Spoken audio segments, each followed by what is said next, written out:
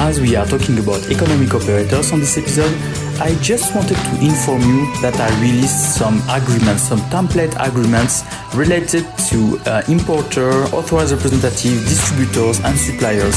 And this is in compliance with the new medical device regulation and the in vitro diagnostic regulation. So don't hesitate to go to easymedicaldevice.com/shop to find them. Okay, let's listen to this episode now. Medical Device School. This is a short bonus episode of the Medical Device Made Easy podcast, where we will focus on giving you some tips for your day-to-day job. So let's go. Welcome to the Medical Device School. Here is Munir El-Azzouzi from easymedicaldevice.com, and I'm again with Eric Volbrecht, and we are talking about economic operators. And today, one question is it mandatory for distributors, importers, or authorized representatives to have a quality management system? We know that it is mandatory for manufacturers because it's mainly mentioned also on the MDR, but is it the same for the distributors? Should they have one? Is it mandatory for them? If they don't have, is it a problem, etc.? So, Eric, can you help us on that? Yeah, Munir, I can. The MDR is quite clear in the parties that need a quality management system, because that's only the manufacturer. Okay. If you look at Article 10, it says the manufacturer needs a quality management system, which covers this bunch of aspects.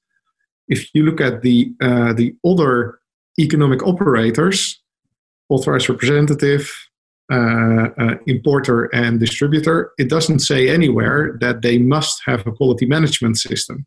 So should I trust a distributor if they have no quality management system then? Probably not, because the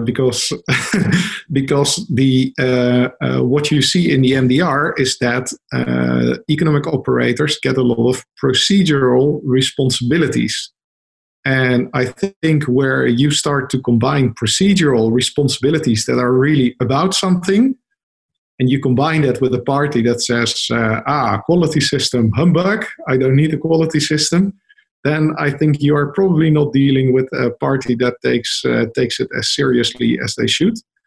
Actually, this is also discussed in quite a lot of detail in an interesting document published by the HPRA, the Irish Competent Authority, Good Distribution Practices for Medical Devices.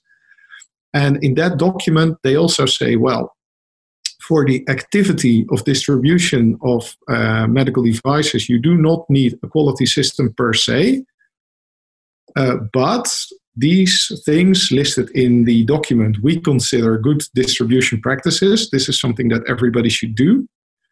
And then if we look at what these good distribution practices are, it would really make a lot of sense for a distributor that wants to be able to control all these activities adequately to implement a quality system to the level of the ISO 13485-2016. So they can actually also, because that's what a quality system is about. I mean, it's about controlling and demonstrating that you control these procedures.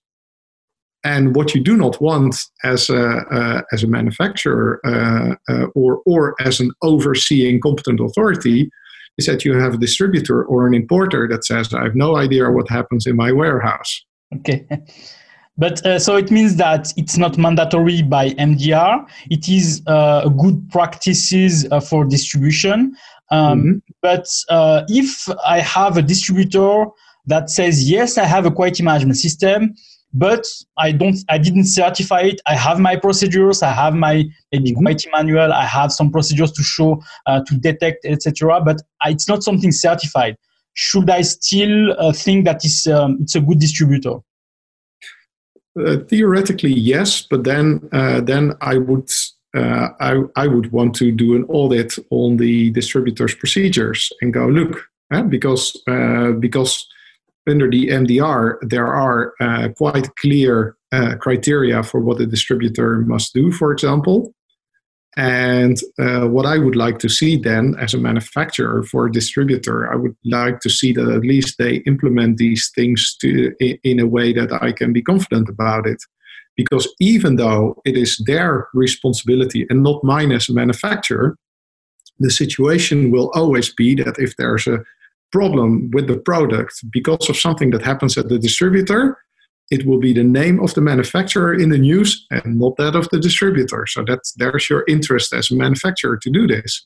And what you see in practice is also that distribution agreements of manufacturers will address a lot of quality type obligations.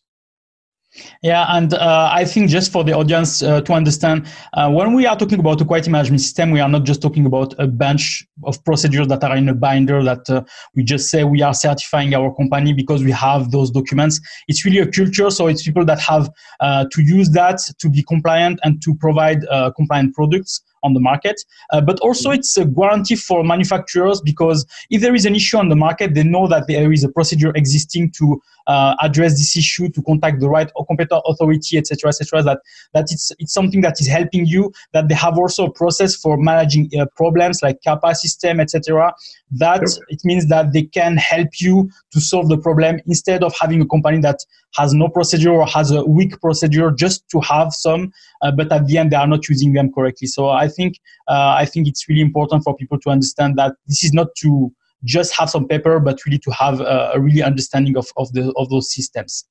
Yeah, because a procedure without procedural awareness and procedural application is still nothing. Exactly.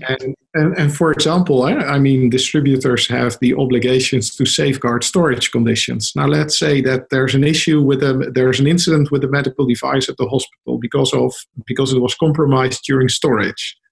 What will happen? There's a vigilance report. Root cause is, okay, device was compromised when it arrived at the hospital, but this was not discovered. Then they go up, then they are angry with the hospital because the hospital had bad acceptance procedures, but then they go to the distributor and they say, okay, distributor, how can this happen? And the distributor says, well, here's our binder with procedures. And then, of course, the next question is going to be, yes, and how do you apply it? How do you manage these procedures? And if they say, well, yeah, we just have these papers, yeah, of course, then this is not something you're going to get away with. And then a competent authority can say, okay, you're clearly not fit to be a distributor. We close down your company. So be careful. Yeah, I think it's an important message that even if it's not an obligation to have a quality management system, it's really a guarantee that this distributor is really serious and can really help you to distribute correct products on the market. I would add that even if you don't have a quality system, then you need to have a way to demonstrate quality thinking. Exactly, yeah. So it's why even the manufacturers have maybe to audit the distributor and to check that they are doing the job correctly through their procedures. Okay, so great. So thank you, Eric. Don't forget also for people to go to the show notes. I will try to put also some documents for you to download or some articles to read. And and don't forget also to put a review on the podcast. It's really important. It's really good for people. And if you don't know somebody that is really interested to understand more about economic operators or MDR or IVDR, so don't hesitate also to share the episode with them. Okay, Eric. So thank you for your help, and I wish you a nice day. Same to you, Monir. Bye-bye. Thanks for listening. So if you like this episode, please provide a review on the platform where you are listening to it. And also don't forget to share it with your colleagues. Thank you very much.